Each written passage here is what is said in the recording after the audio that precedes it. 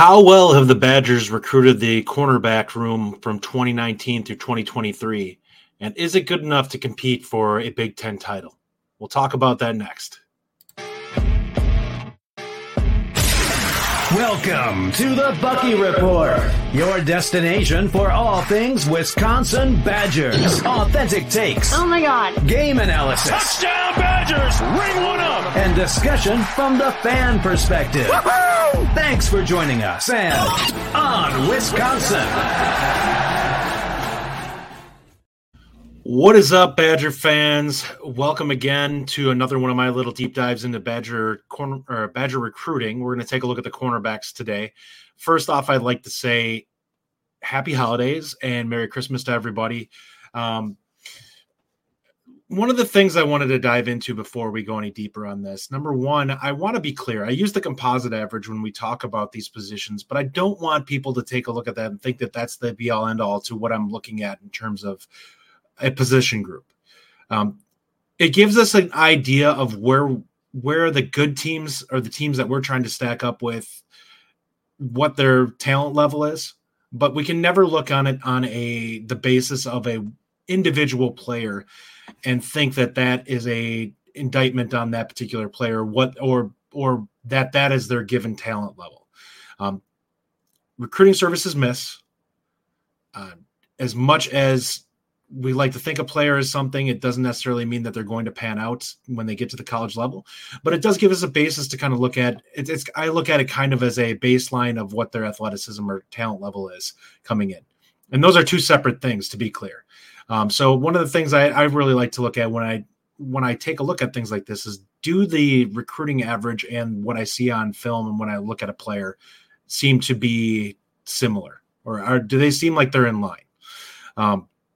So we'll dive into Wisconsin here real quick. From 2019 to 2023, the recruiting average that we had during that time was a composite average of 0.8694. During that time, we brought in 10 players. We'll break them down real quick here. In 2019, we brought in Titus Toller, who is a 0.8848, Samar Melvin, who is a 0.8711, and James Williams, who is a 0.8519. In 2021, we brought in Ricardo Hallman, who is a 0.8722, and Al Ashford, who is a 0.8585. In 2022, we had Avion Jones at 0.8574 and a Corey Lyde at 0.8748. And then this last cycle, we brought in Jace Arnold, who is a 0.8739, AJ Tisdale, who is a 0.8719, and Jonas DeClona, who was a 0.8778. Now, out of that group, Jonas DeClona was a player that was a Cincinnati commit that was brought over when Luke Fickell came over. The other two guys were already in the group. So right off the bat, we brought in 10 players during this time. 6 of those guys are gone, which, to be quite honest, it's pretty clear that the coaching staff, the new staff, had a different view of what they were looking for in a cornerback room than what was previously there. We have one guy who I like to consider a hit, which was Ricardo Hallman. Clearly, he was, I believe, third team All-American and was a guy who had some All Big Ten honors. He had an incredible season. He was really good for us, and he was a guy who actually had some recruiting pedigree. I know he was a 4-star in at least one service, so he was a guy that was well thought of in that regard to an extent. One thing I want to be clear here. Titus Toller had the highest average. He did not play corner. He was moved to safety almost right off the bat. And the second highest guy that we have out of that group then is a player that was brought in by Luke Fickell. I feel like that kind of tells you all you need to know about how we've recruited that room coming into this point. This, much like defensive line, is an area that we really have not been able to get the talent level up to what is required in order for us to truly compete with the top level teams. And I've said it before, I think that if you want to get in the ballpark where you start getting to the talent level where you can compete, it's typically in that 0.88 to 0.9 composite range that I think is the fringe that we need to at least get to be able to put together a talent base strong enough that we can knock off those teams here and there. 2024, we accomplished that. And I actually think that some of these guys were actually evaluated or have lower composite range averages than what they should. In 2024, we had Xavier Lucas, who's a .8808, Jay Harper is a .8769, and Emilio Agard, who's a .8973. Of those, they all have a really good athleticism. Lucas is a 6'1" kid, 6 foot, 6'1", long, can really run. He is a guy who I feel like he's an illegitimate 4-star guy. I feel like the composite on him is low. I think that he'll prove that out. I mean, he's a guy that we have not had in that room.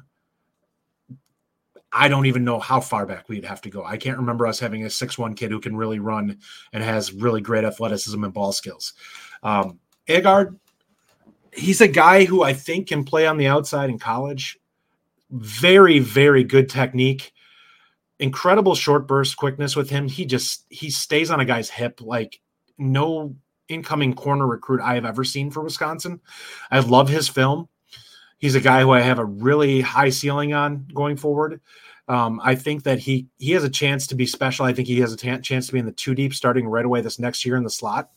He'll probably have to bulk up a little bit to play on the outside, but I think that he's just so talented that he'll be able to get in there. I think Luke's is a guy that can potentially push at that spot. But yeah, the composite being in the 2024 class is .885.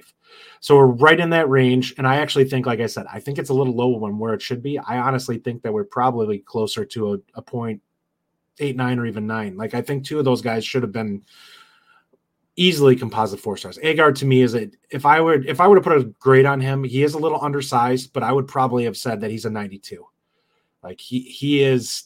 I watch his film, and I have not seen a guy with his technique and coverage skills at Wisconsin since probably dating back to Jamar Fletcher.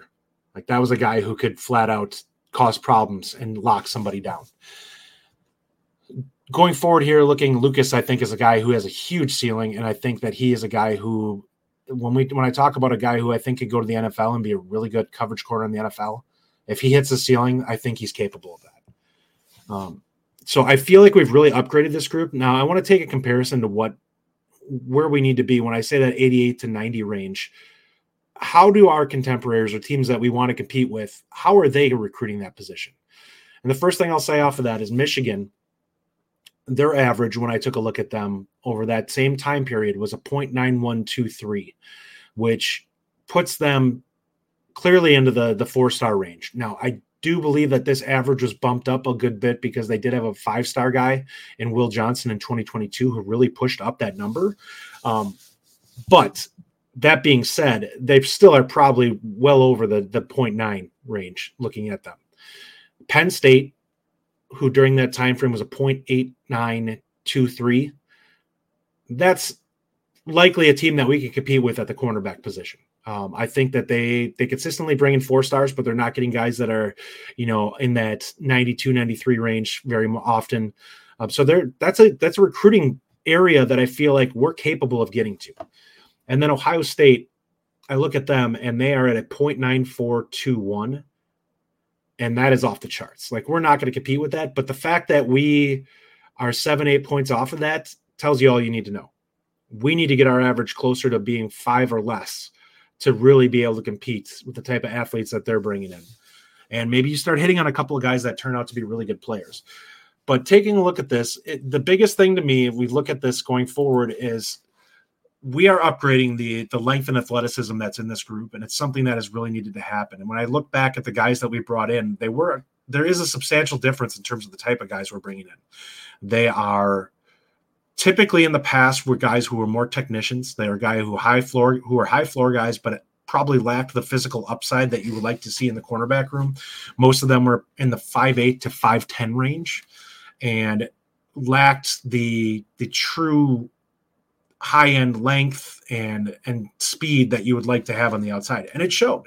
We play teams like Ohio State, and while they would compete, they weren't capable of holding those guys down for entire games, and they would eventually get beat, and they would end up costing us. That's something that you hope to take away. You want to be able to have guys that can hang for an entire game and put you in position to win. And I feel like that's something that we have really accomplished so far. And I think that going forward, I think that they've done a really good job setting the foundation to have us have the type of cornerback room that we need to hang with these teams over the course of an entire game. So let me know what you guys think. Taking a look at this, please reach out with any comments that you have on YouTube. If you want to send an email, it's obviously thebuckyreport@gmail.com, and we'll definitely discuss it. But yeah, I think this is a position that we're seeing things move in the right direction to get to where we need to in terms of putting the defense on a higher level than we've ever been in terms of cornerback recruiting. And going forward, just one last thing I want to say. Rajiv and I are on the goal of trying to get to 1,000 subscribers before the end of the year.